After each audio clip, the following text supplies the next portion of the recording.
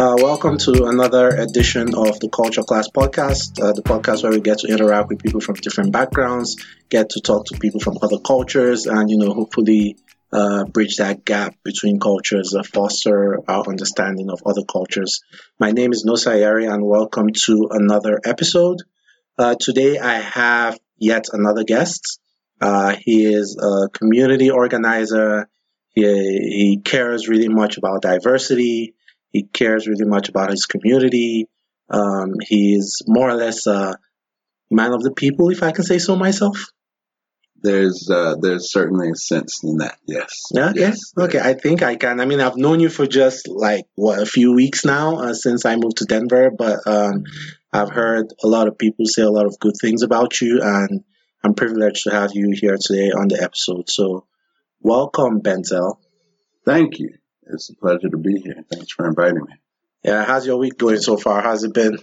We call each week whirlwind. I think in so many different ways right now. Each week? I say each week. Wow. So there's no week that's just calm or anything. I'm gonna get there. I'm gonna get there. I have this saying that I often say, which is I have time to sleep when I'm dead. Take it easy, man. Take it easy. I have a mission, certainly, and a lot of, I'm going to just as a quick story and where that came from.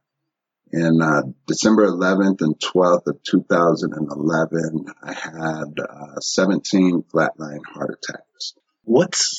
Doctors, yeah. 17? 1-7? 1-7. Wow. 1-7. So the doctors didn't find anything wrong with my heart, specifically, any of that kind of thing. The only real explanation that they had was that I beat sudden death. And, so I've taken that experience, as, to me, and I didn't see, white halls and people come and talk to me. And, I don't have a cool story that way as maybe some people do. But, I did realize three things. One, that I'm blessed. I knew that I woke up. I'm loved. There was a hospital room and messages from many, many people, and that I was clear. I didn't understand what that clarity meant right away, but that I was very clear. But the other takeaway from that is that, that I was given a second chance for a reason. And I really held that as that there is a duty and a responsibility that I feel in my life and on my shoulders, larger than myself or my own self-interest. So when you said like a man of the people, I do hold that, and there's pieces in there where I'm like, God, sometimes, working with and for community can be thankless at times. It can be, it can be a lot of things, but there's certainly a duty that I feel to change the way that, we are interacting with each other and the society around us, for certain. You know what? That's interesting, and that might give some of our listeners an insight into the kind of man you are, because someone that goes through that kind of experience, most people, I would say, if I can say so myself, that goes through anything similar to that, having a heart attack or being in the hospital, having like a life-changing experience, come out of it being selfish in a good way, like wanting to take a deep breath to enjoy life more or enjoy their family more, making it all about them because they realize life is so fragile. But you talked about having clarity and realizing your duty and responsibility to others even after that. Yeah. So that's pretty interesting. Yeah. There's the other side. So my life's mission and vision really is one healthy generation of children. It's been that for some time. It's what I share that vision inside of my company as well, so that I never lose sight and focus on what the work is really about and like who it's really for, but I am a father, I'm the father of three. biologically, and one certainly that's coming into my life in a much deeper way. And many other kids that call me big bro or, uncle or, any of those kinds of things. And, through, whether it's blood family or community family. And, but, in my own children, it's something, and I know it's tough. It's definitely been hard for them in some way to have to share their father with the community, with with the world in a different sense. And, and I've had to deal with some of the backlashes of that, and I hope that it also provides them some kind of foundation for understanding in their own journey and how they interact with the world, and each of them. But I often say that my oldest son, Dejabe, saved my life. Wow. Who I was How prior so? to Oh, he was your first child, so my first child. you changed after you had him. Who I was before that was really that selfish person, fully. I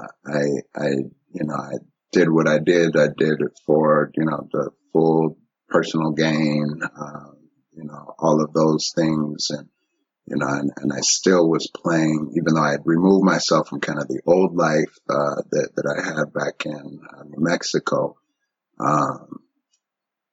I certainly hadn't matured beyond, when you hold a human life in your hand that you're responsible for, something physiologically actually changes inside of you. And that was, I said, oh shit, excuse my language. No, it's a podcast, so you're fine. I said, oh shit, like I'm responsible for this human being. And this is my son, and, so, like I said, my oldest I often say saved my life. My daughter who came next, Najabe, 14 months later, I often Najabe. Wow, that's a beautiful name. Najabe, that's her name. Yes. Angel goddess. Wow. I say often she saved my spirit, and she's the one who now challenges it the very most. Your son saved your life, your daughter saved your spirit. My spirit. Wow. I think so, because she taught me, something about the loving a woman and how important they are to the very fabric of everything that it is that we do. Preach. I certainly won't say that I'm perfect in that sense. And I could, depending on how deep or wherever we go inside this interview, there's things that I don't necessarily, I'm kind of an open book in a lot of ways, when the questions are asked. And so like I said, I won't say that I'm perfect by any stretch of the imagination in that, but I really think that, as men and me as a black man, I think that modeling and really standing and stepping up and not just being a financial provider, right? But how do we protect our women and our children? How are we guiding, guarding, and governing in really meaningful ways, even if it's not in the best situation, right? Married and, financially stable and, all of those things. But, even in not the best situation, how do we make sure that we are there for our children, for their mothers, and even in the sense of the larger kind of community, so that they are not feeling alone. And that's a far more common experience in the African descended community born in America than it should be. And I don't know what that, the culture piece is, and other places around the world. I just know, I don't know it intimately, I should say, but I do know that, that we oftentimes are not there in the way that it is. And that oftentimes, to be honest with you, that there's nothing more that we would want as black men than to be in that space. But many of the systemic pieces, many of the cultural pieces kind of prevent us from doing that. And I think breaking those chains, breaking those patterns, those cycles, is very important. And so that's the reason I say that she saved my spirit. And then my youngest son, Benzel Kali. Junior. Benzel Jr., Blessed Prince Warrior, is, he completed, just completed me, right? Like there was this missing piece through the totality of the experience and him getting here, and just who he is as a human being, is true greatness, that I probably am not deserving of, but he's just a phenomenal person, in really all ways. And I just say that he completed me. So, I mean, they are the center of my universe, as well as my family. And so, bringing it back, I mean, I think that duty to make a better world is me selfishly caring for myself and my family, because if I leave the world in the same condition, or I haven't at least tried everything that I can, then it won't be better for them. It won't be better for them. And I believe that they have, everything that they need to be like our next generation. I hope, and I truly believe in my heart that they have, the opportunity to really make this a different place, make it a different place. But it's on our shoulders to give them the foundations to be able to do that. Yeah. Wow. It's amazing to hear you talk about your family, your children, like that. There's something, my mom has said a lot of things, in my lifetime, but one of the things I always remember her saying, and she said this, many, many years ago, was when you have kids, you will understand. Like, I think I was acting up. I was doing she just like, when you have kids, you understand. Yes. Like, there's no way I can explain to you. And you're nodding your head because I know you're a father. So you obviously understand where she's coming from. But sometimes I sit back and I think about it, and I was like, I try to be, I'm this person who's kind of open to other cultures. I'm always open to learning. I'm always trying to, be accommodating to other people. I like to believe I'm, cognizant of other people's emotions to an extent. But, when she said that, I was like, really? So you mean I still have a long way to go, regarding when I have kids? Because it'll be different from whatever I think it is right now. Yeah. And how I live and how I do things. So I admire men who understand that. And, I had children far too early in life, right? My first child came at 22. And, so, I mean, I guess it was better than some, but, I certainly wasn't ready for the level of responsibility that it takes. And so men that really understand that, for having children, I think are in a much better position to weather the complications of it. And I wouldn't change any one of my children's births for the world. And so, I honor that. And at the same time, I laugh because my mama told me the same thing. Gotcha. Okay, cool. Let me ask you this. And feel free to answer with one specific word or maybe just a few words. What does happiness mean to you?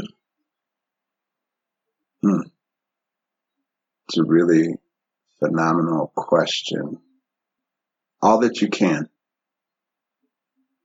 All that you can. Yeah. That sounds like it has a lot of meaning to it. All that you can.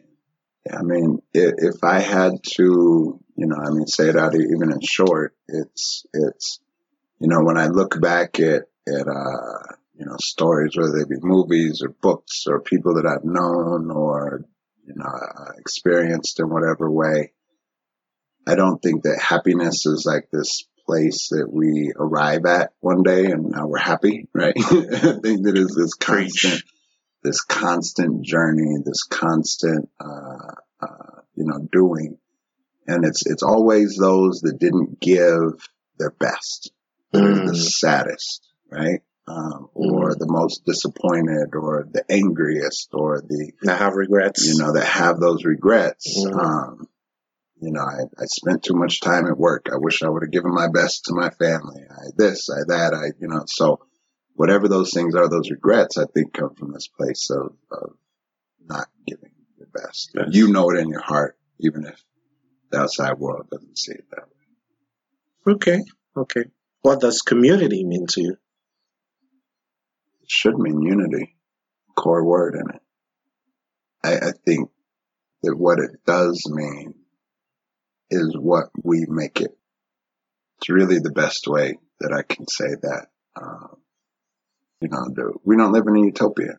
I don't know that that's even like that would even be interesting. I don't know how to think about that. That's like a bigger thing to think about. But so unity though, we make what that is going to be, and so I can reflect that from a cultural sense. I can reflect that from a neighborhood sense, from a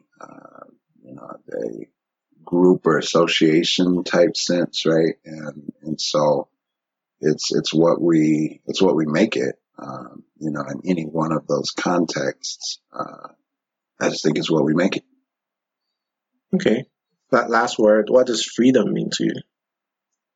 Even better. To me, freedom. One word would be ascension. That sounds a little spiritual. Yeah. I mean, if we don't understand like a spiritual nature, I don't care what you practice. I really don't. But there is something bigger than us that governs us as a culture, as a universe, however far it goes, right? And I have my own personal beliefs that aren't necessarily important, but yeah, there's definitely a spiritual sense that is my foundation in all things, but ascension, I say that word because that's really what freedom is. Like whether it's an economic freedom, we ascend to a place where we're able to, money no longer becomes like the root of what it is that we are bound by. Whether it's a freedom of the mind, we are no longer bound by, that, which means that we've ascended, whether it's a freedom in the sense of a society that we live in, which is a thing that I greatly value about America and living here and being here, is that we really truly do have freedom. I mean, we can talk about a lot of things that are wrong. I mean, yeah, the land of the free, right? But, knowing that we're not, that it is what we make it, in some way. And I think that freedom is a destination, whereas, happiness is not. I think that freedom is a destination because, you could be in prison and free, right? As you in some way free your mind, right? And so, or free your spirit or whatever else it is. But ascension, I think, is what I would wrap that with. Oh, that's interesting. The freedom is a destination, but happiness isn't. You strike me as a really thoughtful guy, a really spiritual guy. You care a lot about your community. Now, but let's take it back to like way back. Like, talk to me about growing up. Where did you grow up? Talk to me about your parents, your siblings. Who was young Benzel? Talk to me about your dad. Why were you named Benzel? Let's get into the beginning. See, I told you I was an open book. Now you're going to get it. Okay, let's go. So my birth name, I put C Benzel, or C period Benzel. My birth name is actually Colin, which my mother gave me from the Secret Garden because my father was not present either before or during or for 3 years after my birth. Mm-hmm. So I was 3 before I met him. So my mother gave me my birth name. However, I am the oldest boy from my father. I have one brother from my father and another 7 sisters that we know of. He was in Europe for a while playing pro ball. So, okay. Gotcha. And this was what in right. I was born in '79, so this was way before the iPhones and the cameras. Right. Gotcha. So, so there's that. I have one sister from my mother, but years later, when I was 18, I actually came up here to Colorado from New Mexico. You were born in New Mexico. I was born in Denver. Denver. Oh, really? Yeah, Okay. so I was born in Denver, went to California. I'll go through that. Then I was in New Mexico for a while, came back to Colorado in 2000. But anyways, he told the story of his oldest son was to be named Benzel Kali. And that's why my son carries, Benzel Amir Kali, is what I gave him to honor his mother and let her, put the insertion of Amir in there. And, anyway, so that's where my name came from when I found out what I was supposed to be named. And every other sibling that I have, was named by their father.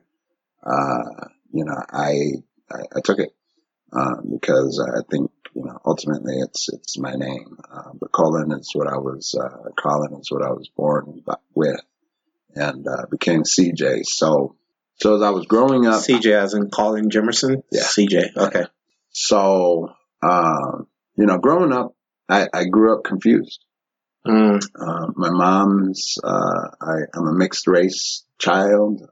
So I understand, my mom's family are, cowboys and ranchers and doctors and lawyers and attorneys on the East Coast and, West Coast and much of, those in kind of the Wild West are, they're all ranchers and cowboys.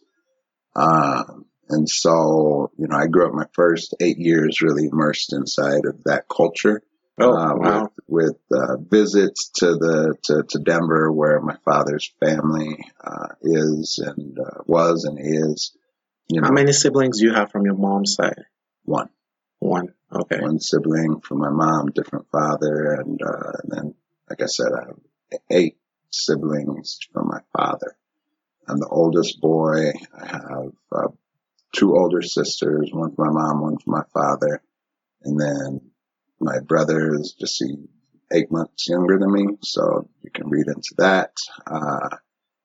And then sisters all the way down the line after that. So my youngest sister is actually the same, right in between the age of my daughter and my son, my oldest. So, yeah, so I would say like the easy way to say it is I was confused, but so I'm sorry to cut you short, if I can make an assumption here. So your mom was Caucasian and your dad was black? Yes. Okay. Yes. All right. Just wanted to clarify on that. So I grew up I grew up a cowboy. The first 8 years of my life, we moved out of Denver shortly after I was born into Colorado Springs. We were there for 5 years. Then my mom started, going to school, started out at Greeley, went to Sterling for her master's, and as she changed careers, and those are, they're very homogeneous places, we'll call it. And so I can remember my 3rd grade year really well, where there was me and one other child of color in the entire school. Where I think I got in about 8 fights. I had a teacher, Miss Meyer Holtz. This was the 80s, so. This was the 80s, yeah. And, small town America. And, it was a really crazy time, but I remember one thing, like the biggest gift outside of also understanding, right? Like that there's been many positives that are a part of my mom's family and understanding that I had opportunities, to see things, understand things. There's a fair amount of wealth there, those things. And so the experiences I got were really phenomenal. But I was also very confused because I knew I looked different. I was treated different in many ways. And so my mom raised me she said, there's no way I can raise a black man. And especially without my father being there and those things. And so she handed me books. Frederick Douglass, Benjamin Banneker, Malcolm in X. In the 3rd grade? I was at 7 years old, wow. 6 years old. I was reading these, these things. So, education was the very most important thing to her. But yeah, in 2nd and 3rd grade, I started reading those and, all the way through 4th grade. And then And in fourth grade, we moved to California and a place called Indio.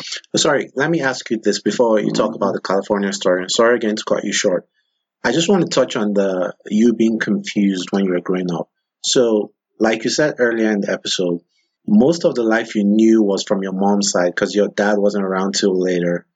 Despite you knowing that world, being comfortable in that world, and that being all you knew as a young child, you still somehow felt out of place, or the people you grew up with made you feel out of place? Well, so I'll say this. One thing that I've never experienced in my entire life is a mixed race person is walking into a room full of white people and being embraced as white. Never happened. I've always been black, and my mom even experienced some things because she had two black children, even inside of her own family. And so, you can feel it. Absolutely. 100%. You know that you're different. I mean, look, as soon as you have any self, understanding of self in any kind of a way, and it's not like I'm light enough to, blend in some kind of a way or those kinds of things. I mean, I've always been, it was clearly, right. And so, I often put that like now, there's two reasons. Like some people say, well, you're mixed race, so why wouldn't you, call yourself mixed? I identify as a black man, and I do so not because I don't understand Caucasian culture, not because they're really, Euro-American. There's a whole story behind that as well. Not all white people are from the Caucasus Mountains, but, people say like, why do you identify as a black man only? And I do, like I said, I do love my family. I do understand, those pieces, and I thank them again for the experiences that I've had and the understanding that they, that afforded me.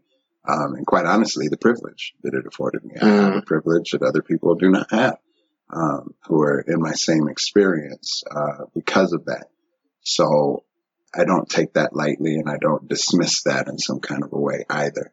I think that would be, irresponsible and a fallacy. It would be a lie, to myself. However, as I continue to get older and I continue to kind of understand some things which California really brings in to the story, I had to make a decision at one point, and I'm like, okay, well, one, how does the world see me, right? They see me as a black man. And two, who needs me more? Does the Euro-American culture need me more, right? Or where do you feel wanted? Yeah, and that's the other really crazy piece, honestly, because there's been many times like that I've been in some way, like I'm not black enough to be black.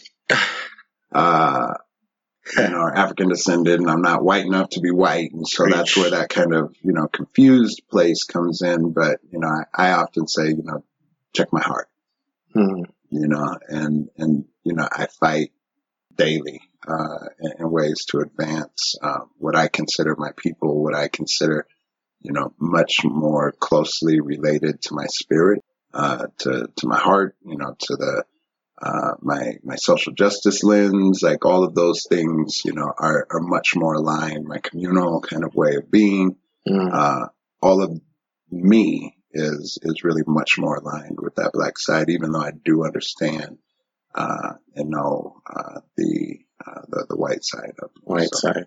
It's funny you say that, and I can relate to that a little bit. Not fitting in, and even among young people, some people kind of like questioning that. Do you belong here or whatever, and you behave different. Like someone like me, most of my friends think I dress different. I don't dress air quote black. Right. Like I grew up with a military father, and he didn't really allow cursing in the house, so I don't really curse. Not that I see anything wrong with cursing, it's just that I didn't grow up like that. And all those things coming together, like, dude, you don't necessarily Yeah. That's why I'm like, what? Like, am I? And it's you don't fit in on this side, you don't fit in on that side, so you're just kind of like in the middle. And honestly, the person I can relate to the most is Issa Rae, the comedian. She's I know. she's kind of she's like in the middle, like me. She's just like that. She's funny, but she's like catered. I don't want to say caters, but she's right in the middle. So I really like relate to her and her material. But just to piggyback off what you said. But talk to me about California. How old were you when you moved there? What was that experience like? What major thing happened to give you that realization in California? So I'm gonna back up just a little bit and because I think that the shortest distance between two people is a story, and that was from Kyle Wark. I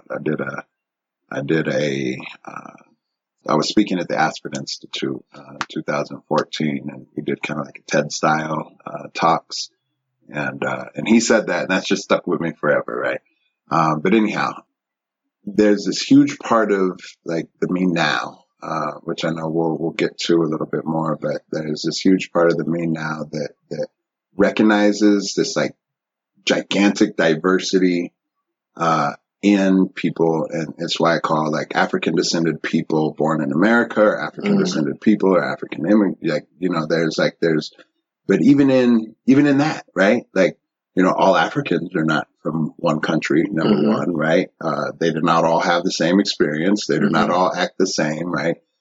Just the same as African descended people born in America have had a very different experience, right? And we don't all act the same or like fit into this, but there's this pressure because of the popularity of the African American culture, especially, it's popular all over the world, right? And I think like there's that because of that soldier kind of sense, or whatever it may be, that is so attractive and has now like kind of gotten that, the title of, you're not acting black if you don't act this way, or you don't dress this way, or whatever. And I'm like, well, wait a second. Like, we are so diverse beyond that. So I definitely hear you, and even in that. And,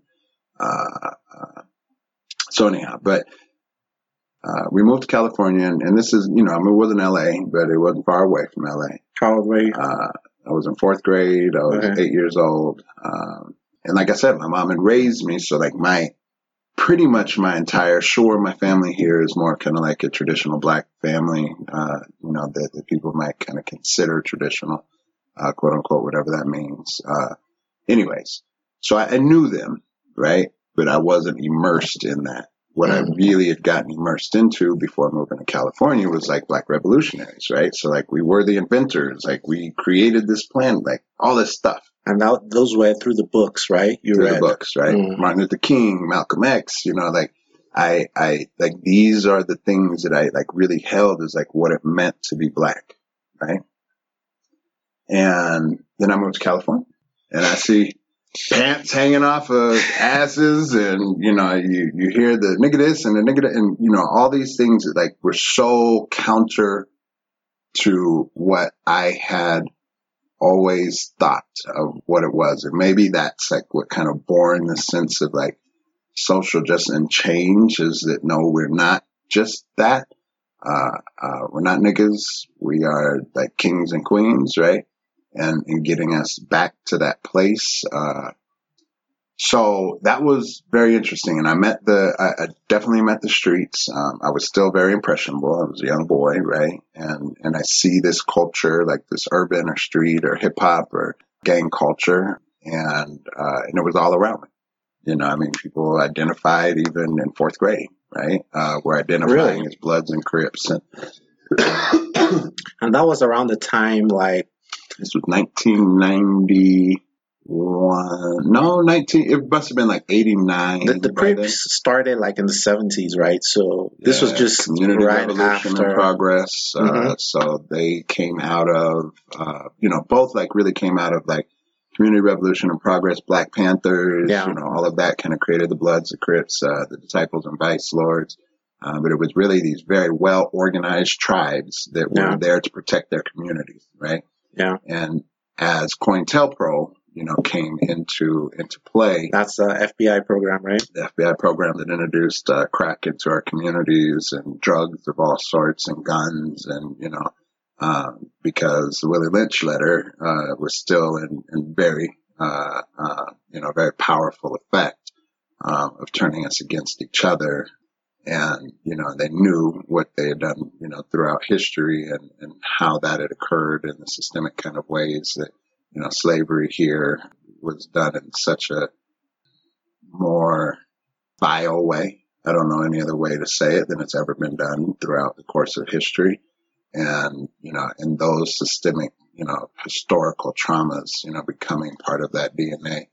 So, but it's also like a powerful culture, right? Like that gang culture, because, I honestly, I don't think there's anything wrong with gangs, right? I think gangs are phenomenal. Like, associations. You grew up in a different time, maybe. Yeah. Well, I mean, because some might argue that it spiraled in some neighborhoods, like it spiraled out of control. Yeah. Well, that's the thing, right? People think gangs are bad, right? But gangs are nothing more than tribes. Mm-hmm. Nothing more than tribes. And tribes have been a phenomenal thing, right? Like a sense of identity. No, I agree. The idea of gangs. The behaviors are bad. Yeah. That's the distinction, right? The association is not bad. It's the behaviors of preying on each other, which is the bad thing, right? And so that I dismiss fully, right? Like those behaviors. Whereas I don't think that, like, because you're a Blood or Crip or Disciple or Vice Lord or whatever, like, I don't think that's bad in and of itself. And I think that, now, like, you look at Nipsey Hussle and, what happened there, and like the marathon continuing versus like the Tupac, like what would have Tupac have been saying and doing if you really look at like his progression as an artist, right? And where he was coming to realize he was able to like move people. You know what? You seem to have very knowledgeable and have an understanding of what it is about, like gangs and gang culture, but not everyone has the understanding. And people tend to fear what they don't understand, right? Period. So you can't really blame a lot of people. No, and I mean it's scary. Like they shoot people. Mm-hmm. They really do. Mm-hmm. You know what I mean? Like they really will beat you up. Like it's not a game. Like it's not fake, right? So like there's a reason to be scared to an extent.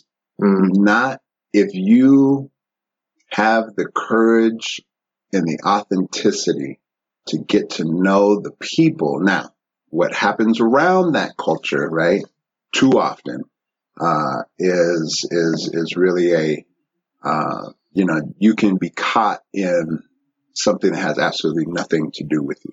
Right? But when you really get to know the people that are a part of it, you find some of the absolute most intelligent, most, there's people, I'm not saying everybody is, but like when you look at some of the leaders and this and that and the other thing inside of that culture, like any other, I've never seen people who can understand the psychology of other people more than gang leaders. I've never seen it, right? Their life depends on it sometimes, so they have to. Yeah.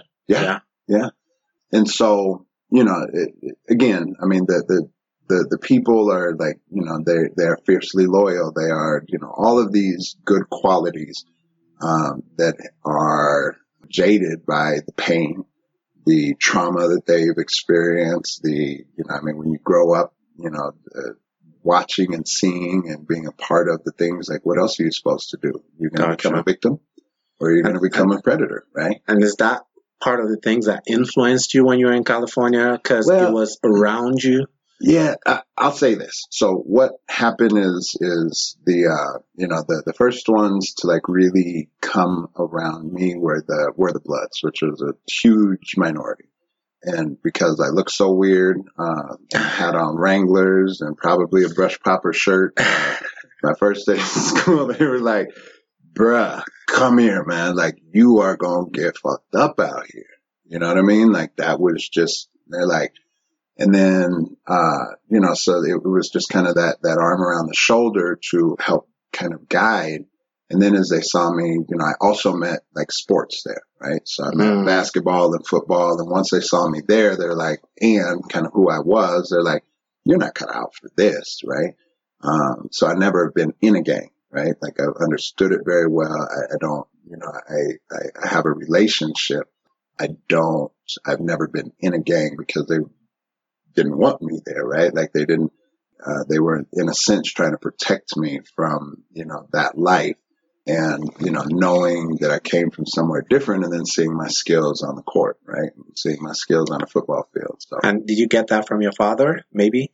Genetics wise, your skills on the court? Oh man, that dude is dope. So, there was certainly a sense there. And then, my sister's father, I'm also very close to. So it's so weird. Like I grew up without a dad, but now I have a close relationship with both my sister's father and mine. And both of them, one, Horace Kearney, people call him Coach Kearney.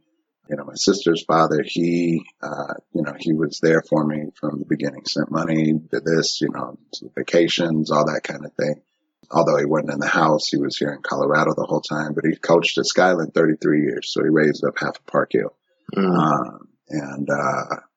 Park Hill is a very, famous neighborhood here. It's a blood neighborhood, those kinds of things. And, Chauncey Billups might be a familiar name to many people, and Rodney and Calais Campbell. And so he had plenty, like the few pros that came out, of his center. And, so basketball, football coach. And then my father was, very talented. Both of them graduated from Manual High School, on the east side, and both of them have state championships there. My sister's father ended up going to DU, playing basketball for them. That's the University of Denver? Yeah. And that's where he met my mom. And then my father ended up, like I said, meeting my mom after she was divorced from my sister's dad. And, and they know each other, but then he goes over to Europe and he's playing pro ball over there. So, I had that always, very close to me as well. And Cowboys are nothing but white athletes, you know what I mean? Like just in what they do and the strength and the kind of the sinew there. So, it was definitely all around me. And a lot of people look at me and be like, oh, you're kind of skinny until they meet my strength, right? So, I attribute a lot of that to kind of those upbringings and picking up, bales of hay and messing with steers, right? So, wow. So there's that sense, and and I really fell in love with sports, and that's really in some ways like they saved my life.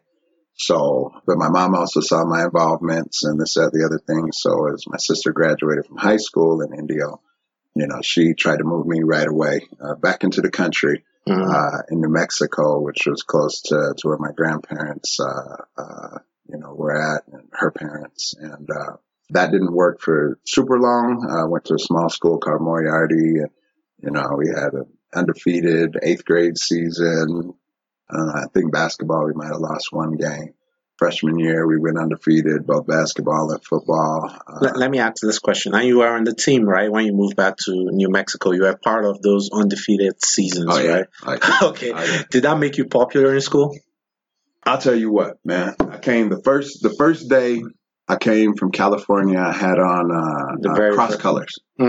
Cross colors, super bright fashion, clothes, and all of that kind of thing. So like green shorts and yellow turkey. In New Mexico. In New Mexico, right? Gotcha. I can picture it right now. 4 lines in my eyebrows. I still had that street culture, all of that kind of stuff. And, my hair was different, long, all of that kind of thing. And, and I sat on the bench, and I swear to not that every person in that school came up to look at me like I was some kind of model in the museum or something. And then, once I got on the court, in the field, absolutely. I dated the governor's granddaughter. Wow. And some other folks that in that space. And so. Did you witness less resistance or discrimination because of your ability compared to the 3rd grade when you were, Discrimination. Yeah, like you couldn't, that would have been real dumb to talk to me real crazy. Anybody. You know what I mean? At that point, I still had all of the attributes of like understanding and being in the streets, I would knock you out, right? So that wasn't, a couple people tried me. It didn't work very well, and then nobody wanted to try me anymore, right? And so that was kind of a different experience. And, and so, yeah, popularity, all of those things, I was able to get away with more. I was, so being an athlete's kind of weird that way, for sure. But anyway, but I couldn't stay there. My best friend left, and my freshman year, at the end of my freshman year, so going into my sophomore year, he was gone. I still played football and basketball there. But without him, it just was not the same. He was also, he was very similar life story other than his father was like number 2 in the world in American kickboxing. So he taught me American kickboxing. He was, I think he won state. I know that he won state all 4 years in New Mexico in the 400. So, the 400? The 400, yeah. And I think his senior, so that's one time around the track. Oh, okay. You mean 400 meter. Okay. Yeah, 400 meter. And then I think his senior year, junior and senior year, he won. Anyways, I mean, he was a phenomenal athlete as well. So like us together was like an unstoppable duo. I had another friend that could shoot the lights out. And he was still there, but like I said, it just wasn't the same because he was Caucasian. And, without that foundation, my best friend there, I began to really not like being there. So, I got arrested, 16 felony counts, and started playing and, taking my mom's car and going in Albuquerque at night and, messing up and kind of going back to that street kind of life and space. And, when the police came and they didn't take me to jail, I was pissed. I was like, please don't take me to my mama. Please don't take me to my mama. And they drove me to my mama's house. And, when I get out of the police car in handcuffs, and they tell her what's going on, and I get out, like I just saw my mom's heartbreak right there, and I don't know that our relationship, has ever quite been the same since, but yeah, so that was that. And, so I came up to live with my father. He was living in Douglas County at the time. So I go right back into that space of, now I don't have a name necessarily. I'm still the athlete that I was, all of that kind of stuff, but I really experienced some deep, racism there. I walked into the bathroom, go home niggers on the mirrors, there's like, Castle Rock was like a national headquarters of the KKK. You know what I mean? Like really? Up in the mountains, just west of Castle Rock. So it's a very racist place. So I made it there for about 8 months. Didn't get along with my father. I didn't understand what respect meant in a black family. Mm-hmm. I told him, fuck you to his face, cause he wanted me to fold laundry instead of go to school, on time. And, that didn't work out so well for me. So cause I couldn't bring myself to like fight him. So anyways, that was a crazy situation. But shortly after that, I just made a decision that I wasn't going to, move home to either one of their houses. My pops and my sister's dad really. How old were you? 16. Mm-hmm. He really wanted me to come live with him. East High School wanted me real bad. Yeah, I was going to ask about that. Do you think about going like college? Like, man. So I was at this point, like I was really like a well-known and, like I said, East High School, cause they had the connection with my dad. They won state in 98. So if I would have came with him just based on his personality, I probably would have made it. Definitely would have gone to college, as many connections as he had. But I was, after everything, I had a God complex in Albuquerque. I'll be honest with you. That's a real thing, right? Yeah. You felt invincible. Nobody could touch me. I'm this. And, so I just, I went back to Albuquerque and made that decision rather than going to stay with Coach Kearney. That was probably if I could change one thing, I would say that would have been the decision, right, that I would have changed because, I go and, become all state. I'm at Valley High School. And then I get kicked out 2 games into my senior basketball season. So if you could change one thing, you would have stayed. Yeah, I didn't think of it like that when I made the decision. So I don't think that it would be. I would have accepted rules Gotcha. I would have accepted structure, right, and gone to stay with him, and rather than just this haphazard way of being and living, right, or the street culture, but I did go back to Albuquerque, like I said, and went to a different school there. Some amazing friendships, amazing experiences. I was living on my own, had all of that. Of course, you have to support yourself. So 16, I wow. really got into selling drugs deep, and I had 7 scholarships at the time, coming in through my senior year, and I lost everything, and that's when I went off the deep end at that point. And I spent 2 years that I don't really go into a lot of details about, deep underground. And, and I woke up one day and I said, look, this is not who my mama raised me to be. I need to just get and all this time, move. within that 2 years, your parents didn't really know what you were doing? I mean, and this nobody. wait, this is Albuquerque. I remember watching an exhibit interview, and he said he was from Albuquerque. Yeah, he was on the south side. I was like, what? Yeah. Because when I think Albuquerque, the name alone, I just think nobody thinks that it is what it is. Yeah, because I'm it's like, the gateway. Exhibit Albuquerque? It's gateway. How? The gateway, right? It's the gateway. Gotcha. You know what I mean? So please don't get Albuquerque twisted. A lot of people do not know. Gotcha. So yeah, it was what it was. Learned a lot, and I came. I didn't have a GED. Put all my stuff. I gave everything away that I had earned that way. I'm really pissed about some of it that I let go, because I could have come to Colorado set. But I in the moment, I didn't want any of it. And I left everything there except for my clothes, my keepsakes, and my important paperwork. Threw it in the car, drove to Denver, decided to come and be with family.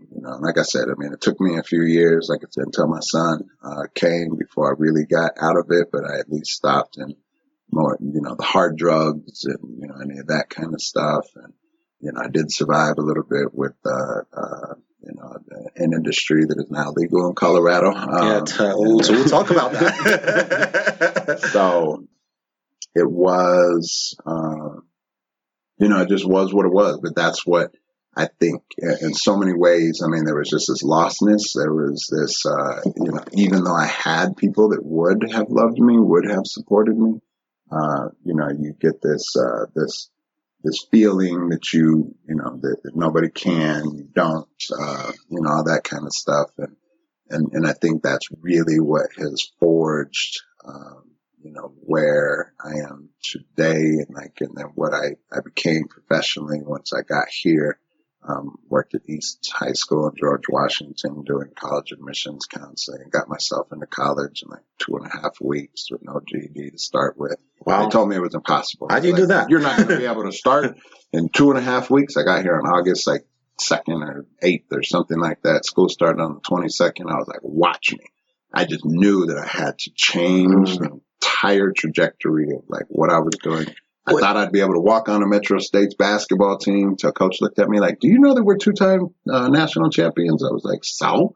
He's like, did I recruit you? I was like, no. He's like, well, then what are you doing here? I was like, anyway, so that was where basketball. Okay, let me ask you a question there. Does it help? And I'm saying this maybe for the listeners that are listening. You had 2.5 weeks to get into college, but you had a goal. You wanted to go. And because of that goal or that objective, you're able to get yourself to do what you're supposed to do to achieve that. Does it help when, especially young people, have some form of, I won't say ambition, because ambition is personal, right? Is they are given some kind of objective or goal, and that kind of steers them in the right direction and not, make them be all over the place. You haven't worked with a lot of young people and high schoolers and things in the past. Has that been your experience, that once young people have a goal, that makes it better for them to live a more structured life towards that goal? You have to. Without a purpose, without something that you are working towards, I can talk to you till I'm blue in the face. I also understand this, that, from those years of working, and, I worked at the Spot, I worked in, Parks and Rec and community recreation, I ran Family Leadership Training I thought you meant Institute Parks and sites. Rec's, a TV show. Yeah. No, not that one. Denver Parks and Rec. Gotcha. So I've worked with about, I don't know, 3,000-4,000 like individuals, if not a little bit more in terms of caseloads, and well over 1,000 families, and that was like setting the foundation for more of my social entrepreneurship. But two things, yes, you must have a purpose. That is absolutely, you cannot teach that, you cannot give that. It must come from them as an individual. And how they're raised, the experiences that they have, what they're able to see, the hope that they have, how supported they feel, all of those are absolutely critical in creating that. Beyond that is that they really do hear what you say. It's the craziest thing. You will think that you have not made a dent, right? And I've had people come up to me, years later, like, you remember when you told me? And I'm like, no. And I remember that when I was working with you, I didn't think that you were, hearing anything. And that's like my mom telling me, when you have kids, you understand. Yes. I still remember that. It sticks with you, right? That makes sense. With you, even though, you don't see it right away. So it matters, I think, for people, right, out there that it matters, stopping and saying, hey, think about what you're doing right now. The way that young people are talking, the way that they are demonstrating things that they're doing, men walking up, men or women, right? Adults walking up and saying something to them, even though you think that, they may even cuss you out, right? While you're walking away, but it means something and they hear you, right? And words matter. They matter. Okay. So you moved to Denver. You started interacting with the youth, going to the community. Let me talk to you about some of the organizations you founded or co-founded or are involved with. A couple of them, everything tends to center around diversity, equity, community. Rich building. But the Denver African American Philanthropy? Denver African American Philanthropist? Yeah. Philanthropist. Yeah. Okay. Talk to me about that. So that's actually a giving circle. I was one of the founding members. That really came out of the Denver Foundation and what's called the Community Investment Network. And so that's a national organization. We were the first ones west of the Mississippi to start. And so some really phenomenal brothers were kind of brought together by LaDawn Sullivan at the Denver Foundation. And she said, look, we see y'all's work and, we've been able to keep that group together and going. And, even though it may not, we've been able to give money out to the community, but the big thing in that is changing the perception of what it is and how people see us and how we see ourselves. Like, we're not always asking, right? Like, we give. And actually, if you look at the Black people, we actually give more than anybody because we'll give you the shirt off of our back. We'll give you, we're going to feed you if you come through. Those things, are powerful. So, creating more formal giving circles, is what Denver African American Philanthropists are about. Yeah. Oh, it's interesting. What about Metro Deep? I think that's one of the organizations I think that's the organization I was introduced to you with. And it's the Metro Denver Economic Equity Project. Yes. Well, I have to back up real quick. Okay. And my foundations and community were started with and through Brother Jeff. So when I first got here. And Brother Jeff, for our listeners, is a really popular figure here in Denver. Yeah, he's really into the community. Brother Jeff, brotherjeff.com. You can go and check him out and see what he's up to. But I've asked him to be on the podcast, by the way. Yeah, well, and it's interesting. There's an interesting journey and everything, but I believe in giving respect where respect is due. But I threw myself into community through him. Like, I just looked for the most visible thing when I first got here. And that was like, how that we, worked together about 3 years, 2 years, something like that. And he's always remained a mentor in different ways. And, I could go through so many people, who helped to really become my mentors, the foundations, and those that have certainly come before me that mean, that mean everything. And so, I'm not going to take some kind of credit as if like I just came up with these things out of the total blue, right? You were inspired. But yeah, people that have inspired me, and there's many around Denver that have, and y'all know who you are. So that means it's important to live your life to be like an inspiration to other people. Also, that's also important. I'm just picking out nuggets here and there. Yeah. Have a purpose, have an objective.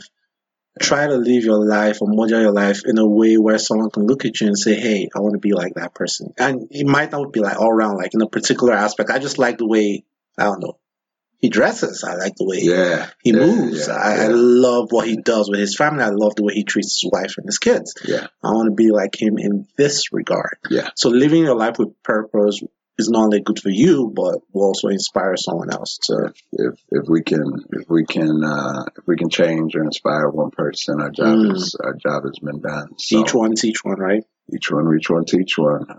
And I use that in a lot of ways. And fatherhood, so I'm the board president for Fatherhood Support Services now. Fatherhood has been a huge theme and kind of way and reason. It's a way that many people recognize me in Denver, right? It's through fatherhood stuff.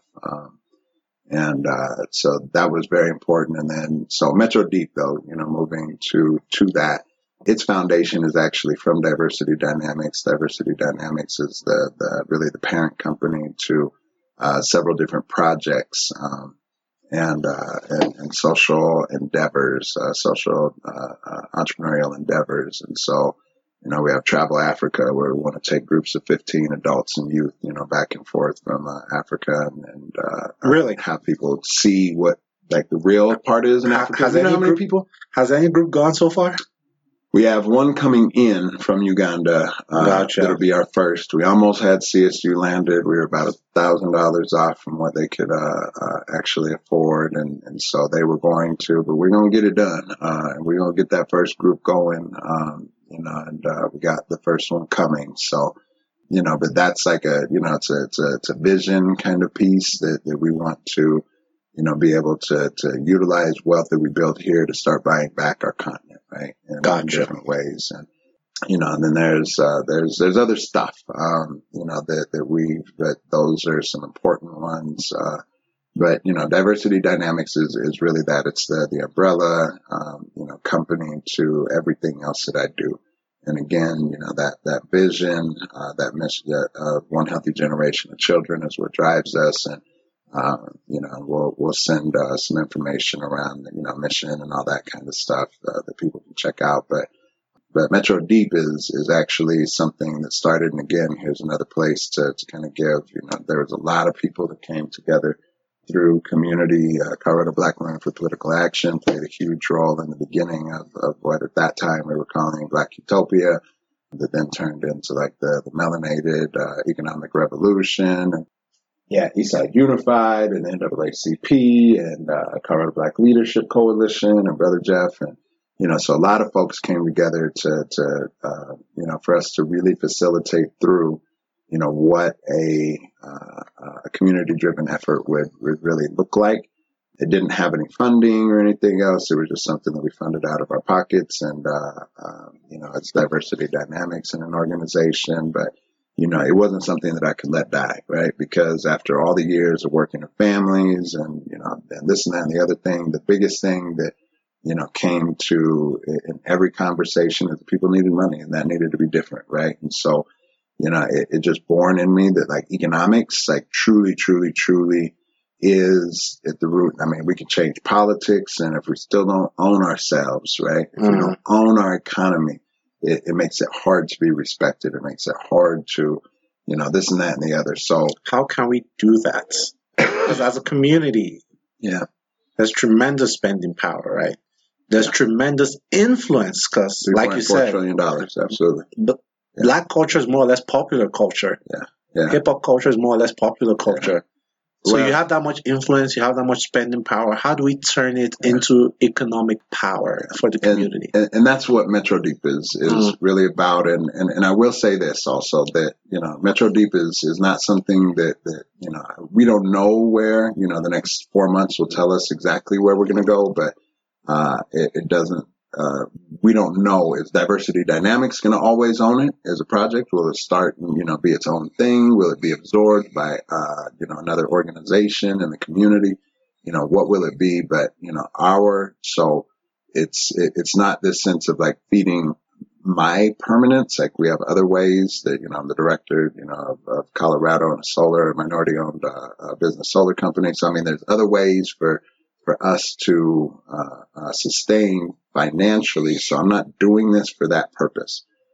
Metro Deep, or the Denver Economic Equity Project, really is about bringing together all of the different parts that are moving like economy forward from Denver, right? Specifically in the beginning, where we're really recording that process, to your larger question of like, how do we actually do that when we think about the $3.4 trillion a year that our spending power, the fact that a dollar stays in our neighborhood for, less than 6 hours, whereas, like the Jewish community and many, many others, the Jewish community is 33 times that dollar recycles hands. And stays in for some ridiculous amount of days. I can't remember what it is, right now, but, I know that they recycle it 33 times before it ever even thinks about leaving their community, right? And it's created wealth, each dollar all the way through, and things that we just don't do. So, I think that the model and like what we are supposed to do already exists, right? But it's really having ownership of all of the things that we have created through that popular culture. We've created sports in many ways. We created hip hop. We created, all these things that we do not own because our own people are not in the positions of the ownership, because of the systemic pieces, because of, all of the stuff that's a part of that. But I'm going to back up real quick and just say what Metro Deep is up to. So we're building a strategic plan. That strategic plan needs to be community informed and driven. We're building a curriculum of how to work better together. And that how to work better together is like, that won't be the final name or anything like that. But, we've created that from a place of healing, doing some healing from the traumatic, the historical trauma. And then, also like raising our economic IQ, right? Like understanding how to make insurance work, how to understand taxes, how to like some of those pieces that are so critical that we actually can use to leverage right now. Some people might argue that the system wasn't built for you, so it doesn't matter. Trying to understand It doesn't matter whether the system was built for us or not. You have to understand it either way. Once you understand it, right? Once you understand the Constitution, once you understand how insurance works, how estate plans work, how the law works, how credit works, how taxes work, you're able to do more and create our own way through that, right? True. And so, but the healing from the historical trauma, because trust ultimately is the biggest thing that keeps us separated, divided, and everything else that there is. And then we bring that into then how we actually work better together. And rather than building it into cohorts, right, where people who don't know each other are coming together. And, when they end, of course, there's going to be some friendships and, things like that. And people will have connected, some of them for lifetimes. I've done, I don't know how many cohorts, over my years. But it's not the same as if we drop that into a family unit, right? Whether that be a church unit, whether that be an actual family, whether that be a friend group. Existing structure. An existing structure of people, 10 to 15, right? That you then take this curriculum and learn through it, and we come together with people who are doing that, periodically, so that we can kind of check in and facilitate through some things, make sure that we're being guided right. So that curriculum is getting developed. Also, an entrepreneurial pipeline. We know that there's a lot of people doing a lot of things already. And so rather than to recreate the wheel, the entrepreneurial pipeline looks like bringing together organizations that are working, at the level of, building basic, financial strength, right? So you're, building your credit, getting your budgets together, all of those kinds of things, which we're working primarily with Operation Hope in. But also we're bringing others, and we're doing beginning entrepreneurship, right? Where you start to get those concepts, start to understand what ownership means, like how we recycle our dollars, those kinds of things. And then advanced entrepreneurship, so we can start to grow and scale our businesses.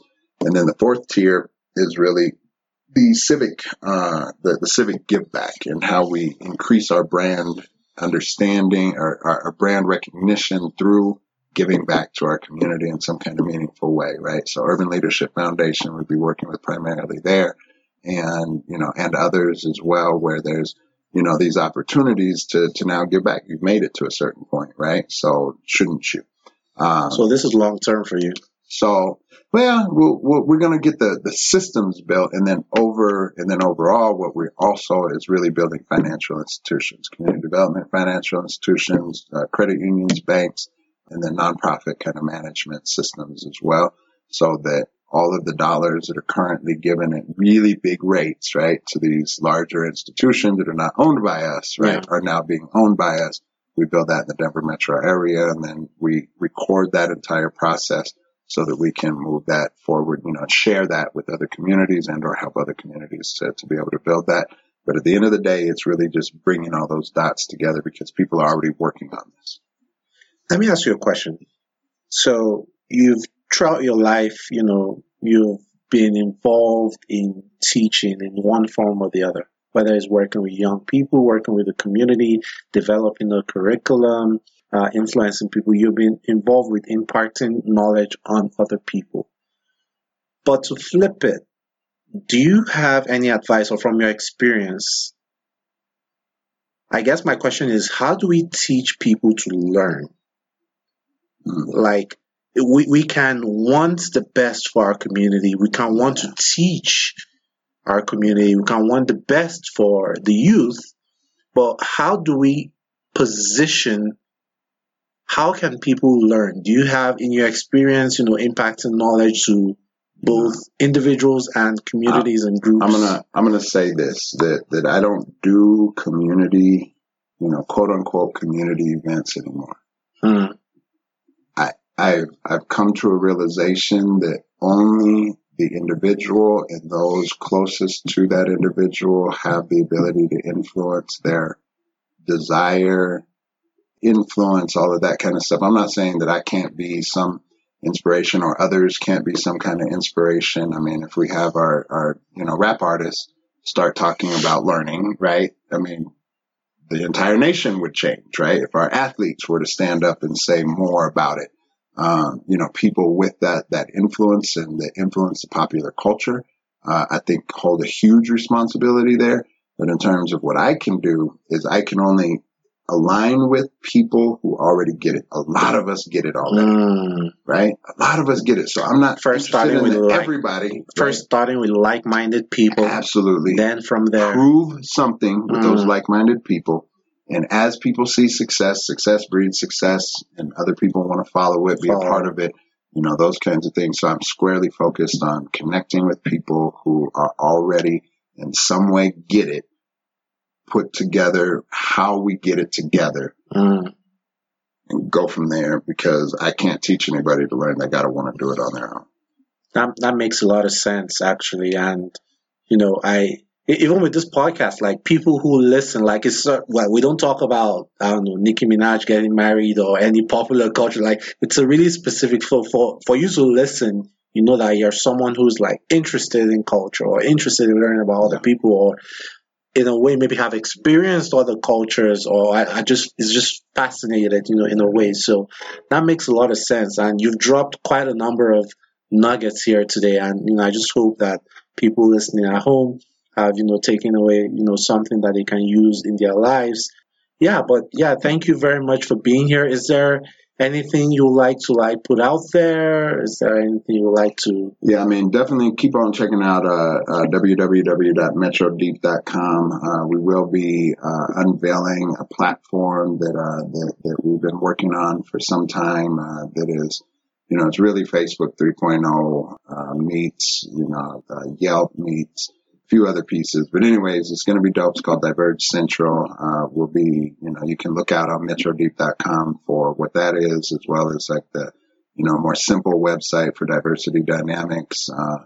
You can definitely find me on Facebook, Benzel Jimerson, connect there. And I love connecting with people and sharing information. And, and I'm looking for those, folks out there to connect from Africa to America, who are wanting to see us win together, I guess is the bottom line. And like I said, I love all people, and social justice. So it's not about a race thing or, anything else in that sense. It's that it's time for us to come together as Black people, African descended people, and reclaim where we came from. And that's really the bottom line, what it is. And I'd love to connect with any of you. And thank you, Nosa, for your time today and for your mission and your vision to be able to share how people are able to understand each other. Because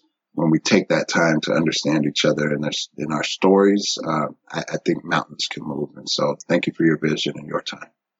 Yeah, definitely, anytime. And you can also follow us on social media. Also, it's Culture Class Podcast everywhere. On Twitter, it's Culture Class Pod. Send us an email. It's cultureclasspodcast@gmail.com. Let us know what you think about the episode. And yeah, have a great day, guys. Right on.